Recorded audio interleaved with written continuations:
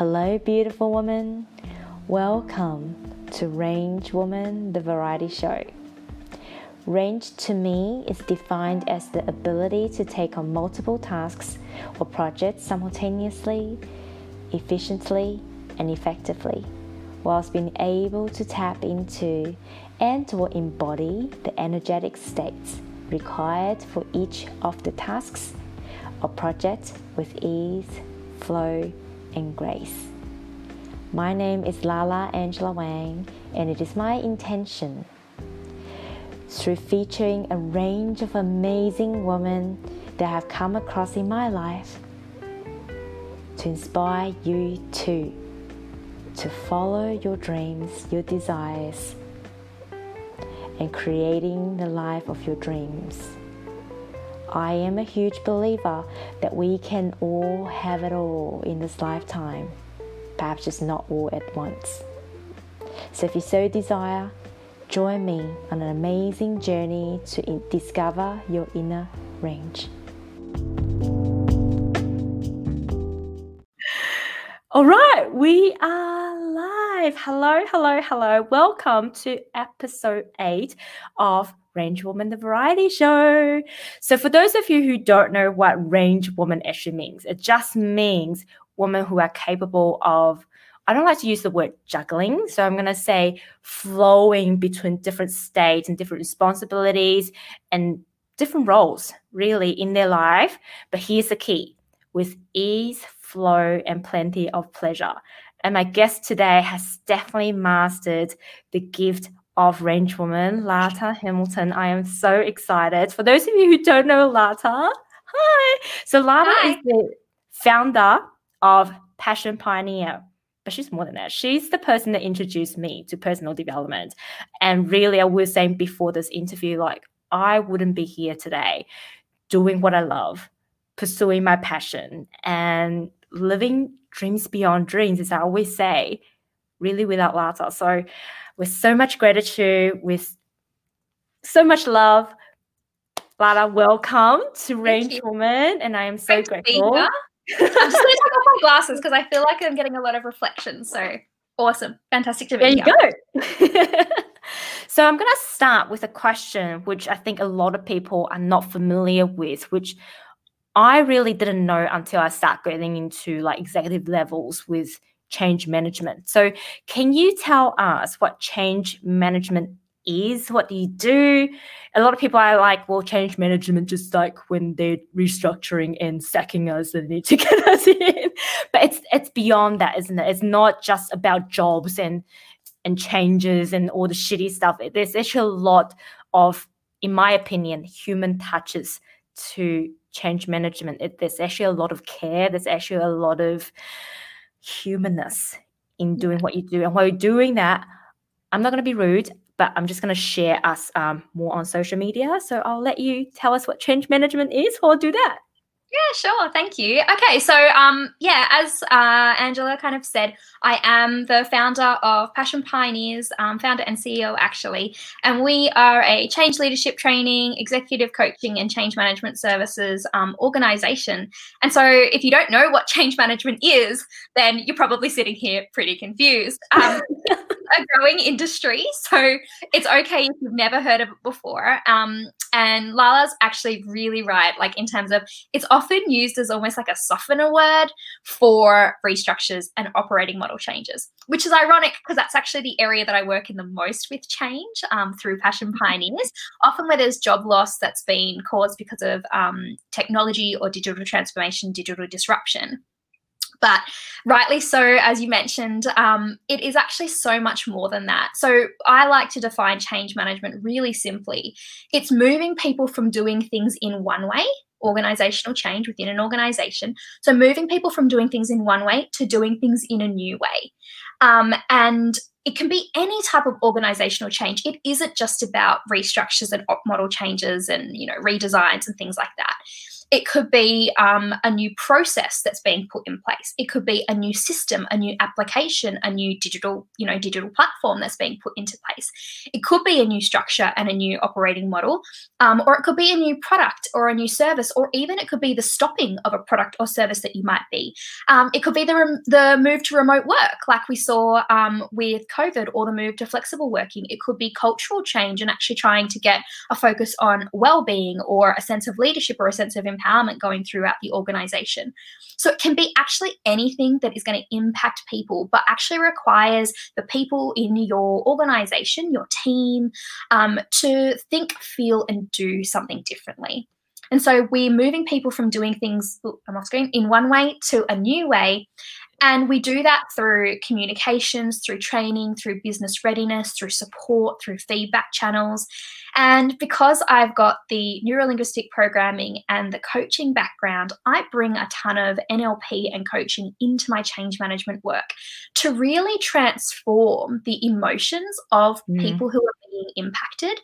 Because what happens often is that businesses think that as long as they give enough reasons why, everybody will get on board with change. They think that if they just kind of go, we need sales to be up, or we need this to be down, or we need, X, Y, Z, they think, well, everybody's going to get on board, right? But the problem is that that's all the logical reasons why.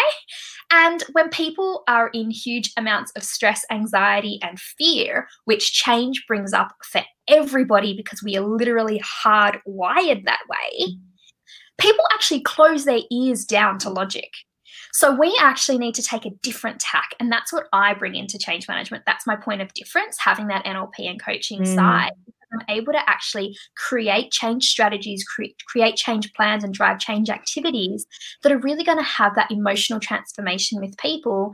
And then as they move through and as they start to release the grip on their fears, their challenges, and their problems, then I also start to inspire them and empower them around what the future could mean, what it could look like. And change management is all about making sure that people are informed, confident, and ready for the change, that they're excited about it, and they're happy to go live and launch with it, and that it's going to sustain and embed over time. So it's actually going to last long after launch, so that the business can realize the benefits. So two little words, well, one big word, management, two little words, change management, and it actually, has a huge resonance, I guess, in business now, especially with things like COVID, where understanding how we bring our people on board with necessary changes as well as desired changes is just so critical. Why do you think people hate changes so much? I think it is fear. Why do you think that? Yeah, I was going to say that. It's the fear, and often it's that fear of loss, because when we're talking about organizational changes, like, we've got to remember people's jobs are not just a paycheck. They just aren't. Like, jobs mean so much more. And often we think, well, you're being paid. Why don't you just do what we're telling you to do? Like, you're getting the money for this.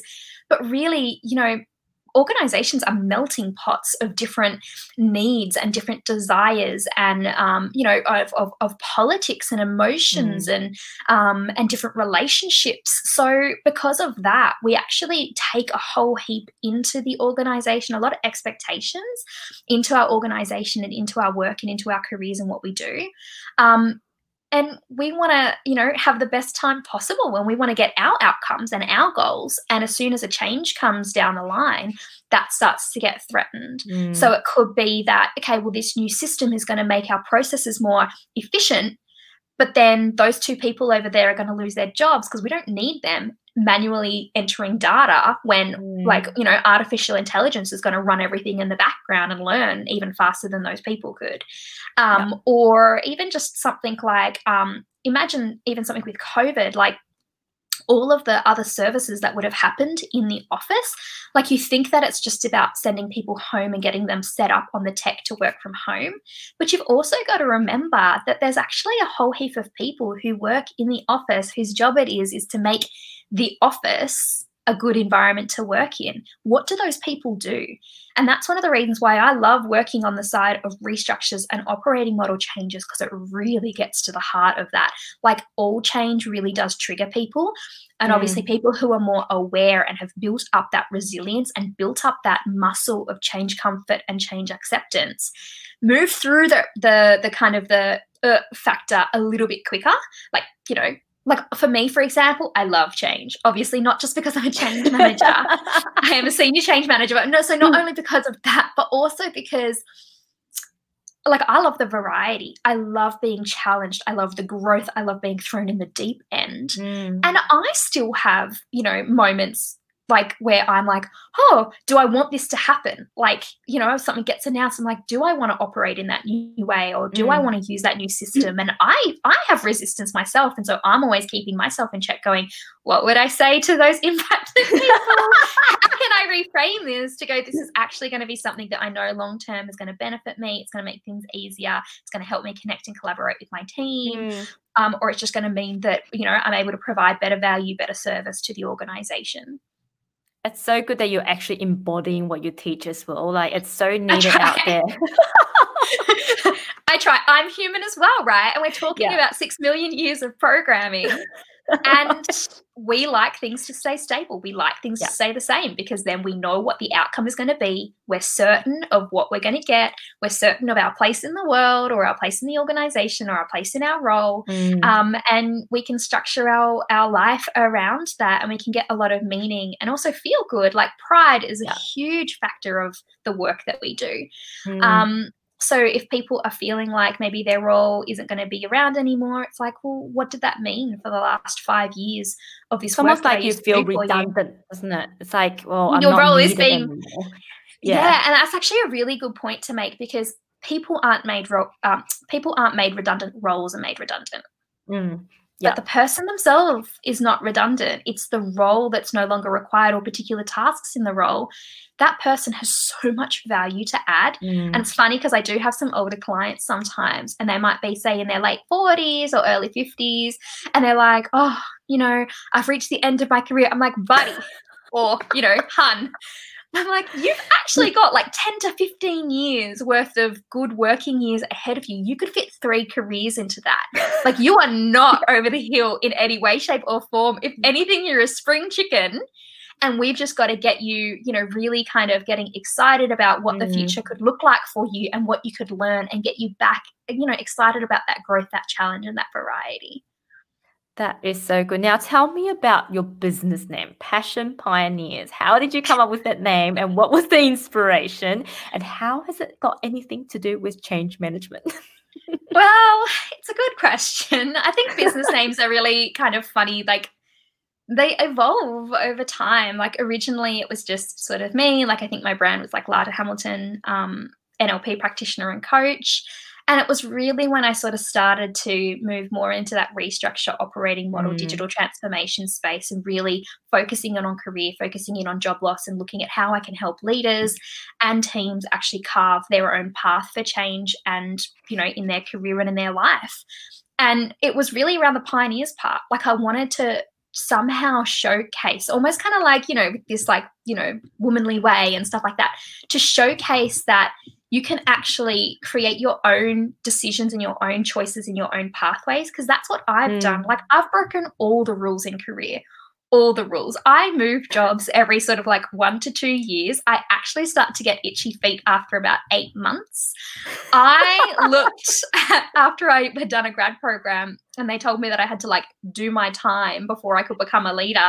I was like, no. And I like went down a different career path, completely changed industry, and went down a different career path in order to have my needs satisfied and have my ambition satisfied. And I was okay with that. I was confident. I learnt the skills as to how I could go about doing it. And, you know, I completely transformed. And that's why I was able to triple my salary in the space of 3 years. I am now a thought leader in a area that I'm so passionate about, which is change management. And I, you know, have my own business as well on the side. And I work on huge changes. Like, I'm talking really big scale changes that can impact like hundreds of thousands of people across the entire country. And I love it. Like, I love the fact that I am able to work on things of such scale and such importance. It gives me so much purpose and meaning. And I think to myself sometimes, if I had just, accepted what other people were telling me and going, yeah, I do have to wait 10 years before I can be a leader, or I do have to wait 10 years before I can call myself an expert in this field. Yeah. Like, I wouldn't be able to add anywhere near as much value as I do now. So that's the pioneers part of it. And the passion part is a little bit controversial even for myself, because there's a lot of discussion out there around this word passion, and like find your passion and only do the things that give you passion. It's almost an overused word, isn't it? It really is, and that's why it's ironic that it is part of my business name, because I actually don't believe that passion is everything. I actually believe that it's what you're passionate about right now. And as well as, knowing that the future of work is really changing already, it's going to change even more. Skill sets and job roles and career paths that we all thought were safe and that we all thought were always going to be around, like digital and technology is just transforming that. Automation and artificial intelligence is going to throw all that out the window. And we're going to need to create new pathways for ourselves, new types of roles, new job design, new types of work, new industries even. And so it doesn't matter almost like what you know now, it's about how you go about doing it. And as long as you are enjoying like a good chunk of your time at work and what you're doing, like if you're working in a role or on tasks that really like drain you all day, every day, and you're feeling really negative, yeah, we need to look at that. But if you're over the 50% mark, like you're doing pretty well. Like nobody can expect to actually be happy and switched on with every single thing that they do every minute of every day that they're working. So the passion is more about what are you passionate about right now, and that can change over time. Like I used to be super passionate about media. That's what I did my university degree in. I'm not anymore. Then it was marketing. I love marketing still. I love anything to do with customer, anything to do with experience, anything to do with journeys, personas. I love all that marketing stuff. I don't want to be a marketer anymore. I love change management. And I know that maybe down the track, there's something else that I'm really passionate about, and that's okay. So it's kind of passion pioneers, like it's sort of about carving your own path and just enjoying what it is that you do right now and finding things that you can do, whether that's at work or in your life. Because I'm a realist. I'm also really practical. Like when I'm coaching any leader or any client around their career, I'm like, yeah, and you've got to put food on the table and you've got to pay your bills. So you do also need something that is going to pay you well and it's going to give you the right level of financial security. So I'm not that person who kind of goes, as long as you follow your passion, it doesn't matter if, you're sleeping on in a cardboard box, as long as you're doing something that you're passionate about. No. It's about sustainable passion. And it's also about choosing your own path and choosing what's right for you and doing that from a place of choice, of awareness, of choice, and of confidence. And that's what we really do with Passion Pioneers. We arm leaders and we arm teams to be able to do that. That is so good, because I've gone through a phase of when I first started, it was all about passion. And now slowly what I've realized, and that's why my brand has sort of shifted over the years, is I now talk more about pleasure, because pleasure is being present on the spot, wherever your pleasure guides you, you're going to be on the right path, right? When you start to have resentment, frustration, and when you tap away from pleasure and just thinking about this is what I should do, this is what's expected of me, that's when we lose that fun, that passion, that pleasure state, really. So I love that. I love that so much. And it's like, and maybe that's also sort of a little bit the difference as well between sort of like joy and happiness. Like it's almost like passion is almost seen as that longer term kind of state that you're trying to aspire to. But pleasure is in the moment. Like you can get pleasure from so many different things. You can get pleasure from, the smell of your morning coffee. You can get pleasure from the sun, how the sun feels on your skin. You can get pleasure from somebody saying, hey, you did a fantastic job, on that presentation. You can get pleasure from all of those things. It doesn't mean that you're in like a perpetual state of pleasure. It's those peaks, right? Yeah. That kind of add that spark to your day. And I kind of see something similar when it comes to joy and happiness. I used to not really think about joy a lot. I used to just be like, I want to be happy. Like happiness is what I'm striving for. And I know some people strive for love, some people strive for freedom. For me, it was happiness. And then I kind of came to this realization where I was like, actually, I feel like happiness is that undercurrent. Like happiness is that sort of that long-term state. It's almost like all paths lead there.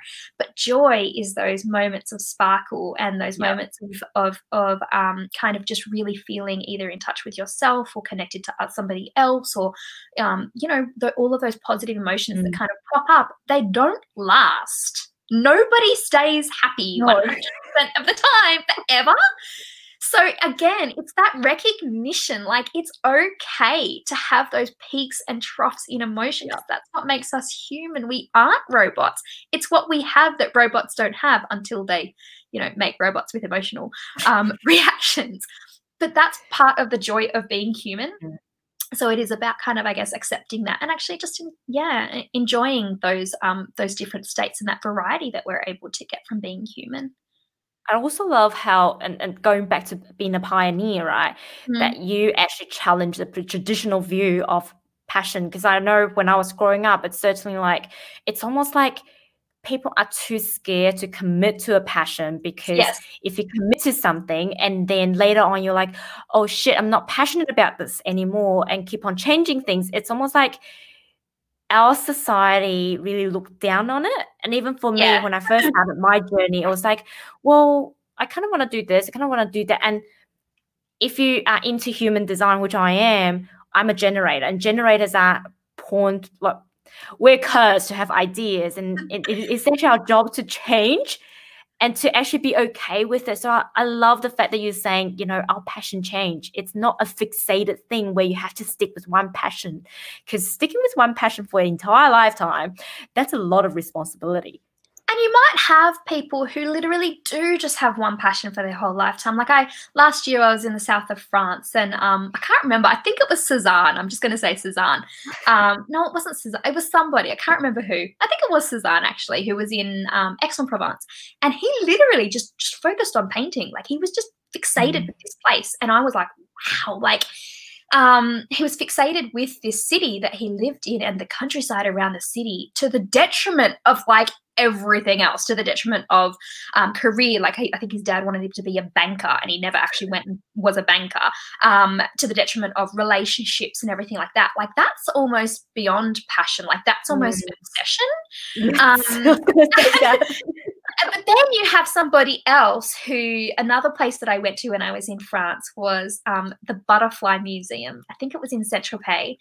And this guy had literally lived his whole life like collecting butterflies. And he was an artist as well, but he spent his whole life collecting butterflies, and he didn't see that museum come to life, come to fruition, where all of his butterflies were being able to like be kept in one place and stuff like that. Like it was very well renowned. Universities would like, collaborate with him and stuff like that. But he didn't see the museum come to life until the very end of his life. But he had this incredible, rich kind of life. And to me, that was almost like, that's living passion. Like, he had a very, very targeted focus, but it wasn't necessarily to the detriment of everything else. Like he loved putting time and energy into it. And he also had a rich life from memory, from what I remember from the museum, that around that.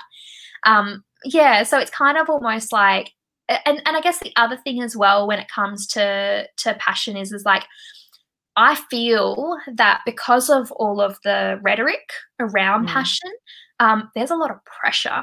We put a lot of pressure on ourselves going, I must have a passion and I must find that passion. And if I don't, especially for, our generation, Gen Y, it's like if we don't have that passion, like we aren't fully fledged human beings or fully fledged adults. And it's like, if you're feeling so much pressure, like that's not what passion's about either. So just do things that you like. Like, let's not overcomplicate it. No. Like, just do things that you like, even if it's only 50 to 60% at the time. Like, you're doing pretty well. Like, you're over the halfway point. You're over the tipping point. Like, let's just take the pressure off ourselves and just start to enjoy what it is that we do. I love that so much. Like, really, I think our society these days, we put so much pressure on everything. Yeah. But what we don't realize is the moment that we put pressure on something, it's almost taking away the true meanings of doing the thing. Yeah. So talking about, pressures and having different things and not letting it taking over your life completely. I know you're passionate about change management. But how, like, obviously you're passionate about your business as well, but you still hold a corporate career. Yes, I do. They're not just a receptionist kind of work. Nothing wrong with being a receptionist, but they are important corporate jobs that's like up there. And you've been doing that for as long as I've known you. Yes. You've been juggling both. What keeps you going, and how? Just how do you do it? Because I know the answer to how I do my things, and a lot of people often ask me, but I'm interested to know from another person who's also doing the same. How do you do it? It's a good question. It again, kind of almost like passion. It chops and changes. So up until July this year, I was only working 4 days a week. So for the first few years of my business, I was holding a corporate career. And I slowly kind of transitioned. So for the first few years, I was in marketing, and then I moved into the space of change management because I really enjoyed that. And so then I started to look for ways, because I was really enjoying my business, and I wanted to be able to have that dedicated time during the week to actually be able to do it, because I was doing it on the weekends and I was doing it in the evenings, and I was starting to burn myself out. Within the first sort of year, especially of kicking off my business, I was like, wow, can't keep this up. And so I slowly started to look at how I could actually get some wins and get some time back. And what I ended up doing was I ended up in a role where I was actually able to essentially work 4 days of the week, but earn the same equivalent salary as working 5. So it was just stacking my hours. So if you're in a situation where you've got that flexible work practice and things like that, like it is something like you're doing the same amount of time and delivering more. Like, obviously I deliver a lot of value as well. I'm really good at what I do, and I'm more than happy to say that, because that's also what allows me to do what I do. Because I deliver great work and I get great outcomes and I build fantastic relationships, people also then have that trust in me to be able to manage my time and manage my work and make sure that I can get things done. And there are going to be times when the projects that I'm working on, the changes that I'm working on, are going to need me to, do extra time with them or do that. And I'm always happy to sort of jump in and commit at those times, knowing that then there'll be sort of slower periods where I'm able to kind of have that little bit more kind of balance. So I ended up in a role where I was able to have that day off per week. And I know it sounds really strange, but like being a business owner and working full time, it's almost like the evenings and the weekends is actually the time when a lot of people have a lot of extra time because they're on meetings all day. So it's actually when a lot of clients are available. So it really works for them. But there's something psychological about having, the period of 9 to 5 on a weekday to work in my business. There's something psychological about that. Like, it's almost like it makes me feel more like a business owner. And I think it takes away from being a hobby. That's how I feel. Absolutely. Yeah. It really, really does. And so like, it was great to have that. And then when I moved into my next role, which ended up being a contract position, which I do a lot of, by the way, it's one of the ways that I've managed to have a really, like, a very high salary. Like, I'm very, very, very well paid. So it's how I've managed to have that high salary and have the flexibility too, has been because I've gone down the contract route, which projects, change, IT, there are heaps of roles that actually allow you to go down the contract route. And when you go down the contract route, you get paid a premium because there isn't any job security.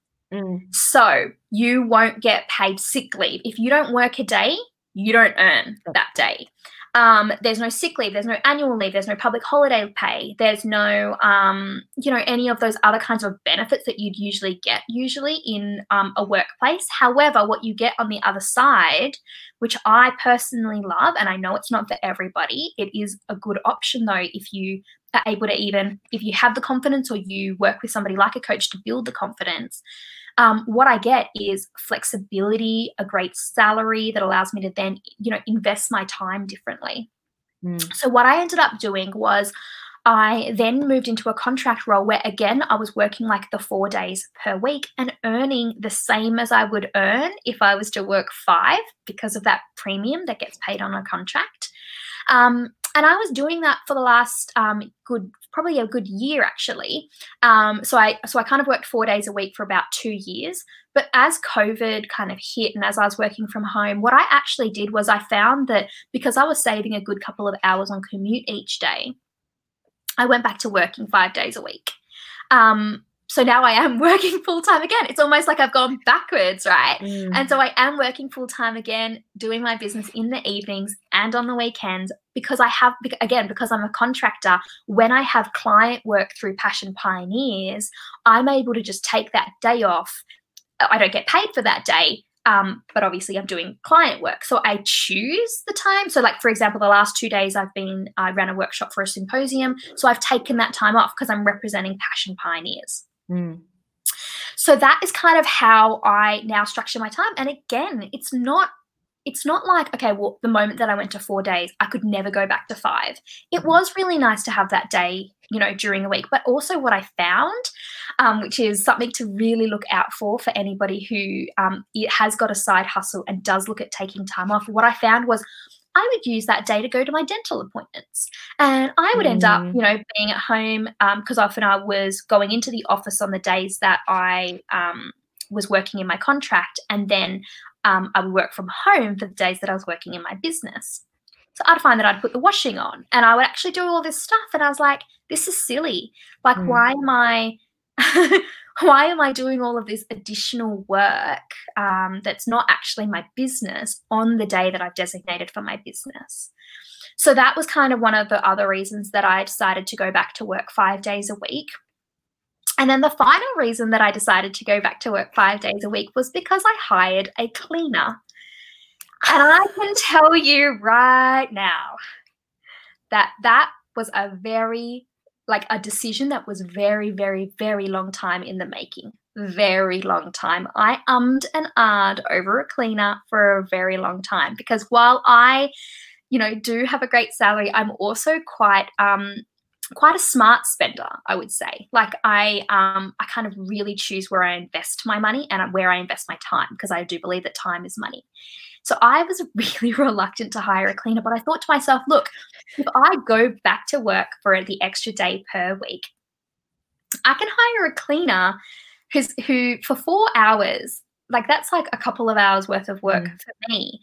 But also coming back to this passion or this joy thing, I hate cleaning.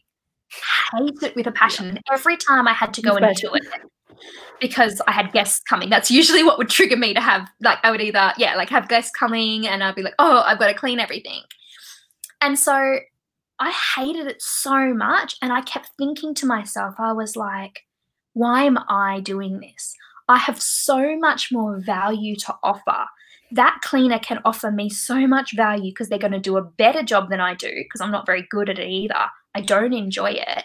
And I'm like, I could actually be going and, working with a leader who then works with a team of 200 people and actually get even better results, like, have more impact by using my core skill sets, which is, change management, neurolinguistic programming, training, facilitating, speaking, presenting. So it's actually about playing to my strengths. And that was something else that I did. So I've actually had a cleaner even before I went to 5 days. But it was also like a pretty good draw card too. So yeah, like I mentioned, it's about finding what works for you and finding what's flexible and fluid. And I've actually found, like, while it is a lot of work and can be quite long days and quite long hours, sometimes I think to myself, I'm like, if I wasn't doing this, what would I be doing? Like, sitting watching Netflix and, or maybe I'll go for a walk around the block, but I often do that between work and starting my business in the evening. So I'm like, at least I'm actually spending my additional time doing something that's helping people, that's building something for myself, that's, and also my business gives me 2 really, really incredible things. The first is challenge. You being a business owner, Lala, like I think that you know that you are constantly learning. The market is constantly changing. My business is constantly changing. I'm constantly creating. Like it's such a great way of challenging me, especially because I'm somebody who picks up things really quickly. Like I learn really fast. So I can get bored really quickly. Like you heard me say, after about 8 months, I'm like, yeah, okay. Like what's the new sort of thing? So my business keeps me on my toes. It really does. But the second thing that I really love about my business as well is that I get to be so creative. I get to be really, really creative. And I don't work in marketing anymore. There is a lot of creativity in change management. And my business allows me to just do so much creativity, and it's my brand. It's my, it's my feel. It's my look. I get to, design my website and all of these sorts of things that I really, really love, as well as, obviously, I guess a third C is obviously my clients, like the client transformations, the feedback. When I see people's lives transform, people's careers transform, people's teams, changes transformed, it's just really, really great. And it reminds me, I'm like, this is why I do it. Like, I might as well be spending my time. I do build in a lot of balance. So I work out 5 to 6 times a week. I try to, like, I cook a lot of healthy food. I love eating out. Like I'm an absolute foodie. That's actually why I was in France last year, was because I went on a week-long cooking course in Provence. Oh, so I'm so good. Yeah. And like I actually have a very rich, full life. I see my friends. I watch tons of Netflix, more than you would think that I do. I wake up early. I'm a real early bird, and I'm usually in bed by, say, like 10 o'clock, usually every night, because I just start to feel like I'm feeling tired now. I'm like, 6 o'clock, sun setting. Yeah. So I just build all of that stuff in, and it is busy. Like it is. And I love it. Like I took 2 weeks. You wouldn't live in a different way, would you? No. And I had a staycation, which was my first time ever staycation. Like, and obviously it was caused because of COVID. So I had this staycation, and there were times where I was like, I can't watch any more TV. I can't plant any more seeds in my vegetable garden. I tried my hand at cooking a few unique new kind of recipes, and I was like I'm getting that little bit stir crazy. So yeah, and then the other thing that I would also say, and again, it's the way that I've chosen to structure my life and the way that I've chosen to structure my career. Because I am a contractor, I get to take off the time that I want. So like last year, I took 2.5 months off. I toured the south of France. I stayed and lived in a little village in the south of France for the first month and did day trips all across the south of France and Provence, including Monaco, which was also really cool. And then after that, I went and did the 1-week cooking course in Aix-en-Provence. And then I went to Sardinia for a couple of days. And then I met a friend in Spain, and we toured around Spain and went to a few cities in Spain. And then I flew back to Australia, did a Tony Robbins course, so personal development, and then had a couple of days to work on my business, and then I went back to work. So 2.5 months, and like literally it was amazing. And I got to do that because of the way that I've structured my work and because of the way that I've structured my career, and what I've kind of prioritized. And I think, like, at least for me anyway, having a career and having a business actually allows me to be more structured and more not structured in a way that it's rigid, right? Structured in a way that it's fluid and it suits me, but I am actually a lot more productive because of my business.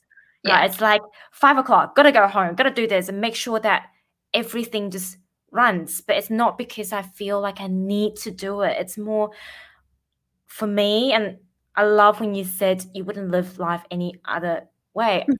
I've tried taking a month of business and just do the normal things like watching TV and go home. I'm like, I got bored after a week. I was like, I don't know if I can do this for the rest of my life. It's almost like it's like what you said, it enriches you. And the other C that I'm going to introduce you, your 3C, I think it's really community as well, right? Because that's how we met. I still remember Sebastian Thierry was on the stage. We're at the custom house. at not Darling Harbour. What's that place? Circular Quay. Anyway, Circular Quay. And we were literally talking about, I still remember the conversation. We're drawing our life wheel, and last house just started making kimchi. And we literally both wrote down. I would do. We both wrote down food as one of our priorities. Yeah. And that was how the conversation started. You know, it's really funny that you say that, because I actually have another friend who I've known since university. We started talking about the blueberries that used to grow behind her parents' place in Russia. We have been friends for over a decade, and I seem to create a lot of connections around food. I am an absolute foodie. It is an absolute passion of mine. It's funny because it's not my career and it's not my business, and it's still a passion. You don't always have to work in your passion. You can use it as, you know, a hobby or what you do in your downtime as your way to kind of, you know, relax from your business. But yeah, continue. So we started connecting around food and the kimchi that was probably exploding in my cupboard. Which has happened to a batch of sauerkraut that I did once try to make. It did explode in my cupboard. Because the gas, obviously gas built up. Yeah. But I did just make a jar of red capsicum jam. And it's like this, almost like a chutney style, like vinegary, sweet. Oh my God, so good with steak. Or poured over mascarpone cheese. So maybe we should send the recipe out for that. Or a steak sandwich. Yes, exactly. It's almost like that, you know, caramelized onion. Oh my God, we could talk about food. Actually, this is so familiar, because I believe that's when we started talking about kimchi, that all things kimchi. Yeah, probably. But I guess, like, again, it's almost like those are the things that I do. Like, I host dinner parties for friends or for colleagues, and I get into cooking. Like, I love cooking. Sometimes I feel like I don't have enough time to do it because I am quite tired after working and doing my business and things like that. It is quite a time-consuming task, and it does require a lot of focus and a lot of energy. And so I build that stuff in. I build in the week-long cooking course into my life. I build in the dinner parties, and I build in, I might just make a batch of like jam, or you know, I'll create Christmas presents for friends and for family. That might be like, I think one year I did like a batch of chutneys, jam, and something else, pickled like preserved lemons. So I find ways of bringing the things that I enjoy doing into the things that like are almost like the tasks that I really about want to do. Like... Hello, can you hear me? So what were you saying, Lata? Oh no, you were talking. You said it's really about something. It's really, to me, it's really about finding the balance that's best suited for you. Right. I remember when I first started, everyone's like, oh, you will never find balance, especially you work in construction. I'm like, well, actually, my kind of balance is different than your kind of balance. Like, your kind of balance might be going home and watch TV for the evening. For me, it's, you know, spending a little bit of time doing maybe cooking, maybe going out to nature. But you are a great cook, by the way. You're an amazing baker / pastry chef. Like, I still remember that morning tea thing that you hosted. I like dream about all those goodies that you made. But yeah, it kind of doesn't help now. I live in a 1-bedroom apartment and the kitchen is like really tiny because we can't spread out. So I kind of miss that. But the ultimate game is to have a big kitchen, so I can go back to that as well. Pastry chef away. Oh, I love it. And my dream, and that's why I'm so jealous that you went to a cooking course in France, because my dream is to actually go to Paris and go to the Cordon Bleu and take 3 months and learning their pastry course. When that's you like do it, dream. I will come. I will no do worries. that with you. Although I don't know, I kind of want to learn all of the stocks and the sauces and all that, you know, all the classic stuff. I don't know if I just want to focus on pastry. So you can do the savory, I'll do the sweet, and then we can have dinner parties all the time. Exactly. Yeah. So completely different topic now. To me, you embody Range Woman fully, but you also embody what I call living a dreams beyond dreams life. Like, it's like dreams building up on dreams upon dreams. And I truly believe we can all have it all, just maybe not all happening at the same time. And to me, you are a person truly has it all.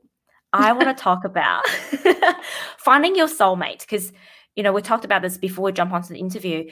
A lot of women working in corporate, especially when they have successful careers, sometimes they find it hard to translate that success into their relationships. So I know about, I've followed you long enough and know you long enough about how you found your soulmate, but I would love for you to share that story. And also, how do you think, a career woman that loves their career can actually transfer? I believe energies are transferable. If you can be successful in one area, as long as you know how, you can actually transfer the same. So how did you find your soulmate, and how did you transfer your superpower across to relationships? Yeah, sure. And I keep putting my glasses on because I have been on screens a lot lately. So I am just kind of resting my eyes a little bit as well as we do this. So I mean, I have always been really kind of like focused on career, high achiever, focused on education, focused on career. And it was really strange because I'd gotten to the age of like 27 and I'd never had a boyfriend before. So I absolutely kind of wanted that person in my life who I could kind of share life with and enjoy being with and enjoy being around, and kind of growing together as well. And I just couldn't find the right person. And it was really strange because exactly what you mentioned, it's like, it was almost frustrating. I was like, how come I can get so much success over here in career, finance, health, just like any other relationship as well. But this one area just seemed really, really just unachievable. And I just couldn't figure it out. Like I dated, yes, I had kind of seen people for a while, but I'd never actually been with anybody who I cared deeply enough or even with anybody for longer than like a couple of months to call them my boyfriend. And so I had, obviously learnt to be a coach and NLP and a presenter and everything like that. And so I ended up doing a NLP breakthrough session, which is a big session where we release all 5 major negative emotions. So we release anger, sadness, fear, hurt, and guilt. All of the limiting decisions, limiting beliefs about the particular area of life that we're working on. So I was working with a fantastic coach. We did that big session, released everything. And I can tell you right now, like within a week, a guy who I'd been seeing really casually, we'd actually been set up through a friend. And I'd asked that friend to set us up. So my heart just opened. Like I can't explain it any other way. My heart just opened. And I just started to really kind of like realize, I was like, hey, I actually really like this guy. And like there's something there. And within a couple of weeks, I was like, I love him and I need to tell him this. Like it was the strangest thing. It was like almost like an overnight kind of thing. But obviously it hadn't been right. Like huge emotional blocks and shifts had transformed within me from the deep emotional work that I'd been doing and the deep release work that I'd been doing, which is why, I love working with my own clients and doing that breakthrough session in whatever area of life that they need to get a breakthrough in, because it's just so powerful because I've had my own experience of it. And so, I'd made it to 27 without ever having had a boyfriend. And that person who I was with, who we did get introduced through a friend, his name is Josh. And we've been together ever since. That's how powerful that transformation has been. And I am going to be completely upfront and honest.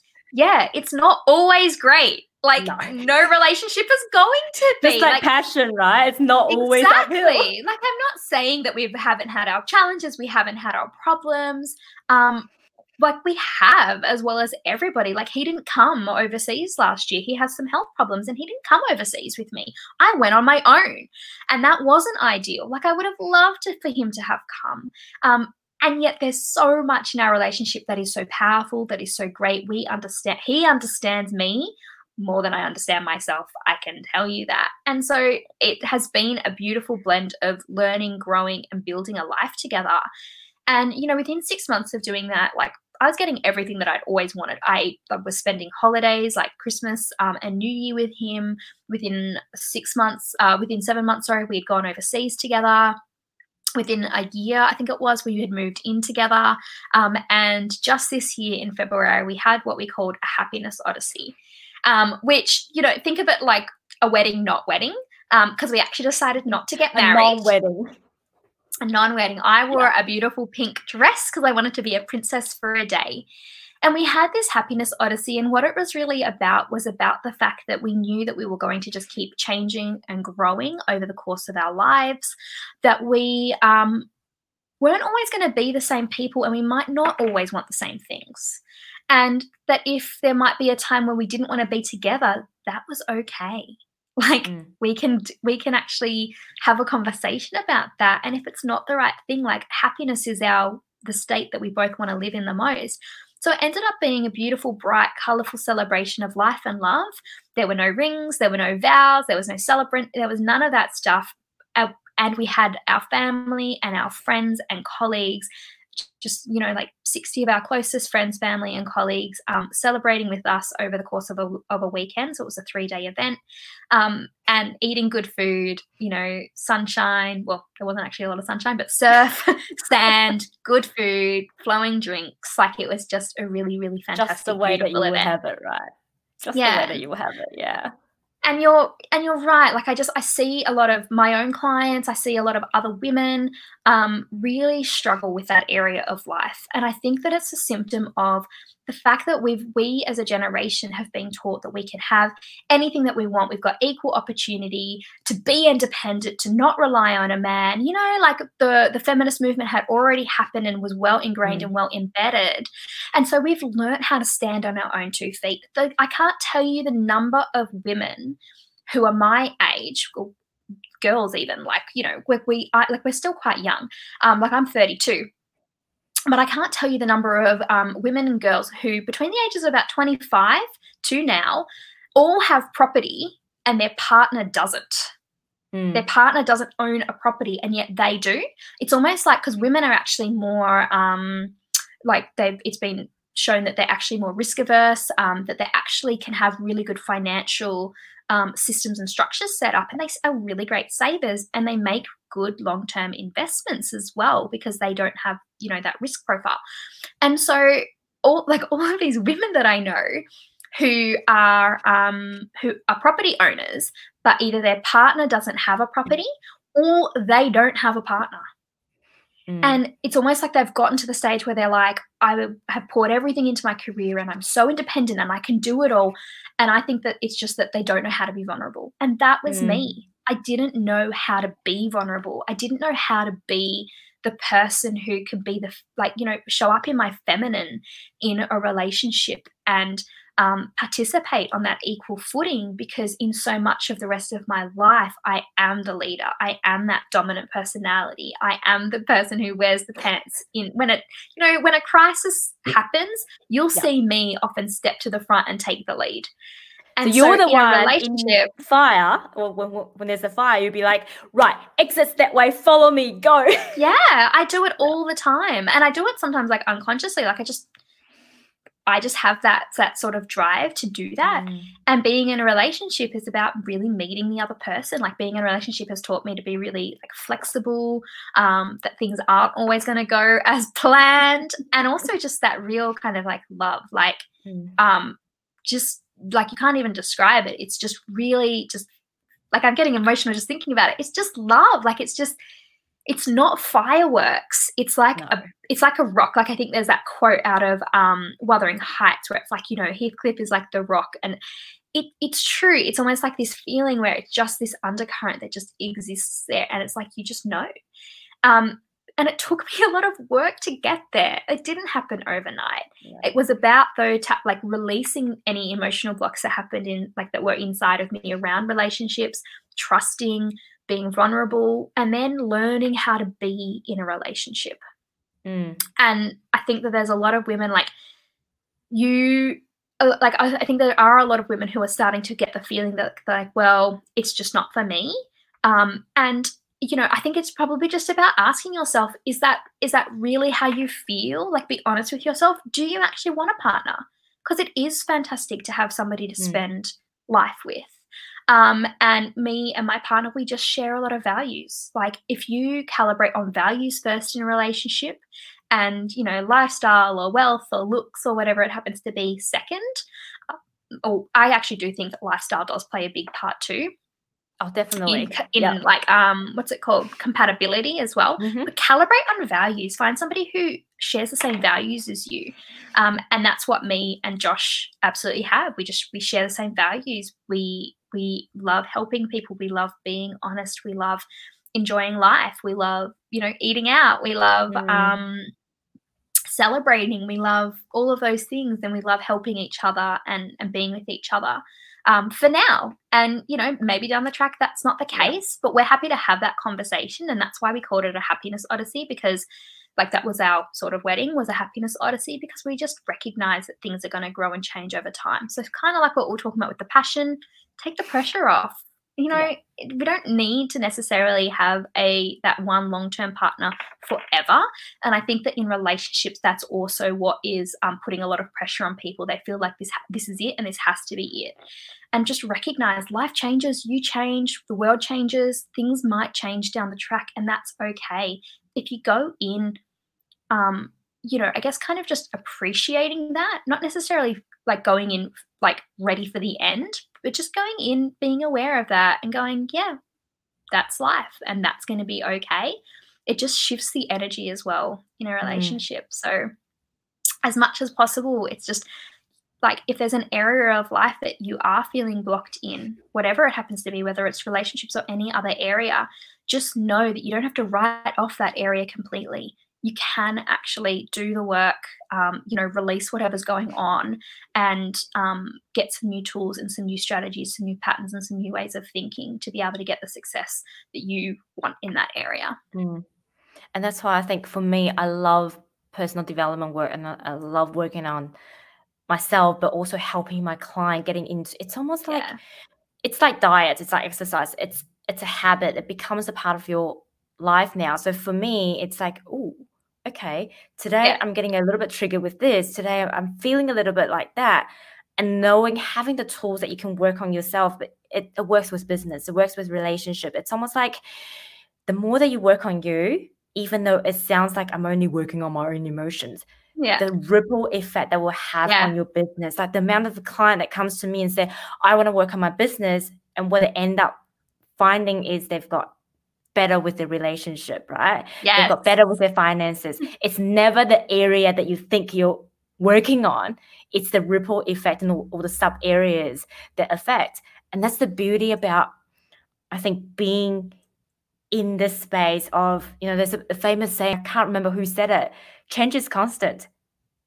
Right? It's what you're going to do about it. And think the best way to gear ourselves up with change is to really work on ourselves, because the more that you work on yourself, the more flexible you become, the more can loosen the grip, the more we can get along, get on board with the fact that, just like you said, life changes.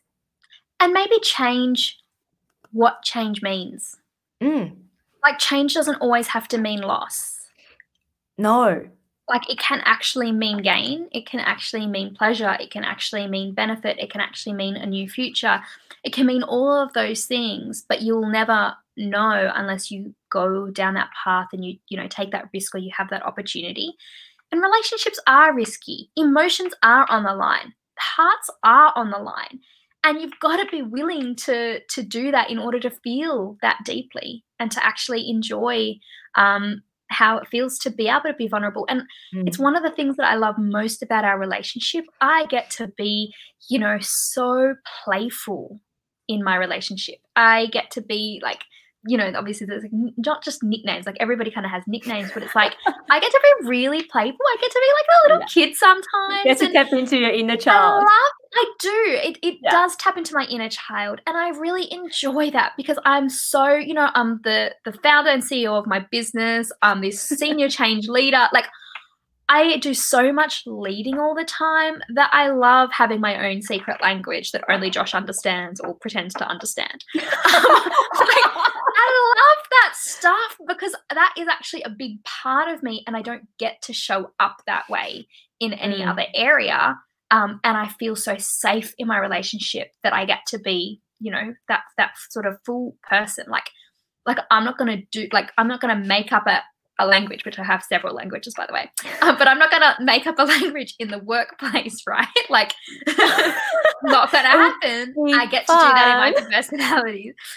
In my relationships, that's where I kind of get to be playful, to bring some other elements to the table, be playful, be sensual, and also be really nurturing and caring. Again, like I'm a really dominant personality, and coaching has brought out that kind of caring side in me. Like I've always cared, but I probably haven't had as much empathy or sympathy before I became a coach and before I learned NLP. And in change management, empathy is really important too.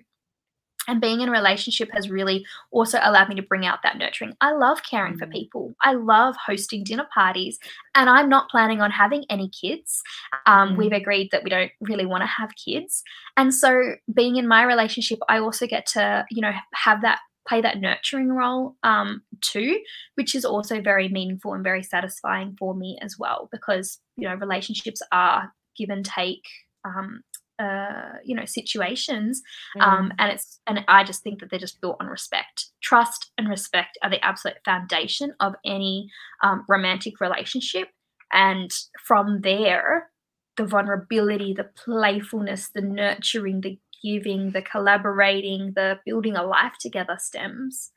It's really about building a safe environment for you to be yourself, really. And it's like with Scott and I, we get to be our inner child in the most craziest, ridiculous ways because we feel safe. But at the same time, I think, and I love the saying once again, in relationship, it's not, a half plus a half equals to one. We're so often looking for that person to complete us. But it's like, I'm a whole person, you are a whole person. But the spark that we get to create together gets to emanate and change the world. And that's what I'm excited about relationship. It's like, I'm a strong-minded woman. I really don't need anybody, but life is so much better and so much more enriched to have this other person in my life because I get to tap into a completely different environment and just get to have fun. Life is really about having fun, tapping into your joy, tapping into your passion and your pleasure, and just enjoy it. Absolutely. It definitely is. So on that note, Lata, how can we work with you? Okay, so I actually have a free 3-day masterclass on next week. It is called Reimagine Restructures, and it is, focused around change management. But essentially, if you are a business leader, if you're a project manager, a change manager, if you're in HR, if you're a coach, if you're just anybody who wants to help make this experience of restructures better for teams, better for people, definitely jump along to the masterclass. It's going from 12 to 1 each day for 3 days, and we're going to be covering some incredible stuff in it. So you can jump over to our website, www.passionpioneers.com.au. You can see our other services and stuff there too. And even if you can't make all 3 days or you can't make those sessions, definitely still register, because that means you'll get access to the replays of those sessions. So that's what's sort of coming up for me. I've never led that masterclass before. I've never shared that content and that information. It's brand new. It's very change focused and very leadership focused, which is really exciting. So yeah, that's what I would say is check that out. Come along if you like my energy, if you like kind of some of the concepts that I bring and some of the ideas, especially around employee experience and around leadership and around sort of that growth mindset as well. Definitely come along to that because you get some amazing gold out of it. Or just check out our website, my website, www.passionpioneers.com.au, and you can find other information and get in touch with me there. And follow me, actually don't follow me, connect with me on LinkedIn, because I share most of my stuff, most of my content on LinkedIn. And yeah, I'm always happy to kind of broaden my network. So absolutely feel free to reach out, just in a little note, just say, hey, I saw you on this live stream, and yeah. Would love to see how we can work together, collaborate, help, and I just want to share and help more and more people just transform the experience of people, of teams and leaders. That is so beautiful. Thank you once again, Lata, for what you've done for me and also all the information you have shared today. Thank you. Thank you. Very welcome. Very welcome. And thanks everybody for joining. It's been great to have this beautiful chat. It's been really, really fantastic. All right. Bye. I'll see you guys tomorrow.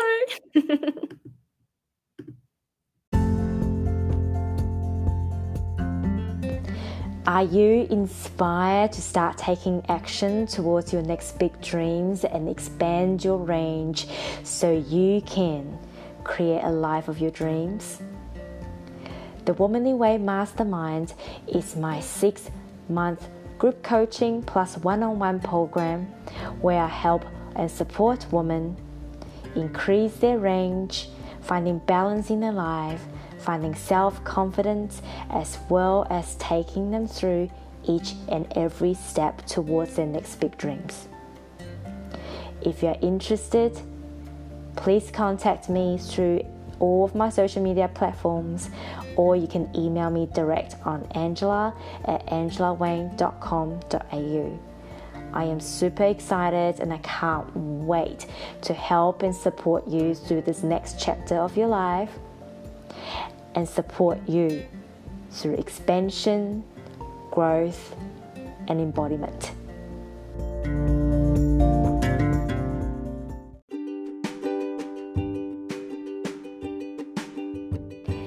If you enjoyed today's episode, be sure to subscribe and leave a 5-star review on iTunes or whatever platform you are listening on. Share this podcast with your friends and follow @The Womanly Way on Instagram for glimpses behind the scenes, teasers of upcoming content, and juicy snippets of the best interviews. Or if you prefer to watch the show live and interact with my guest and I, feel free to follow me on Facebook or YouTube @Angela Wang, The Womanly Way. Catch you in the next episode.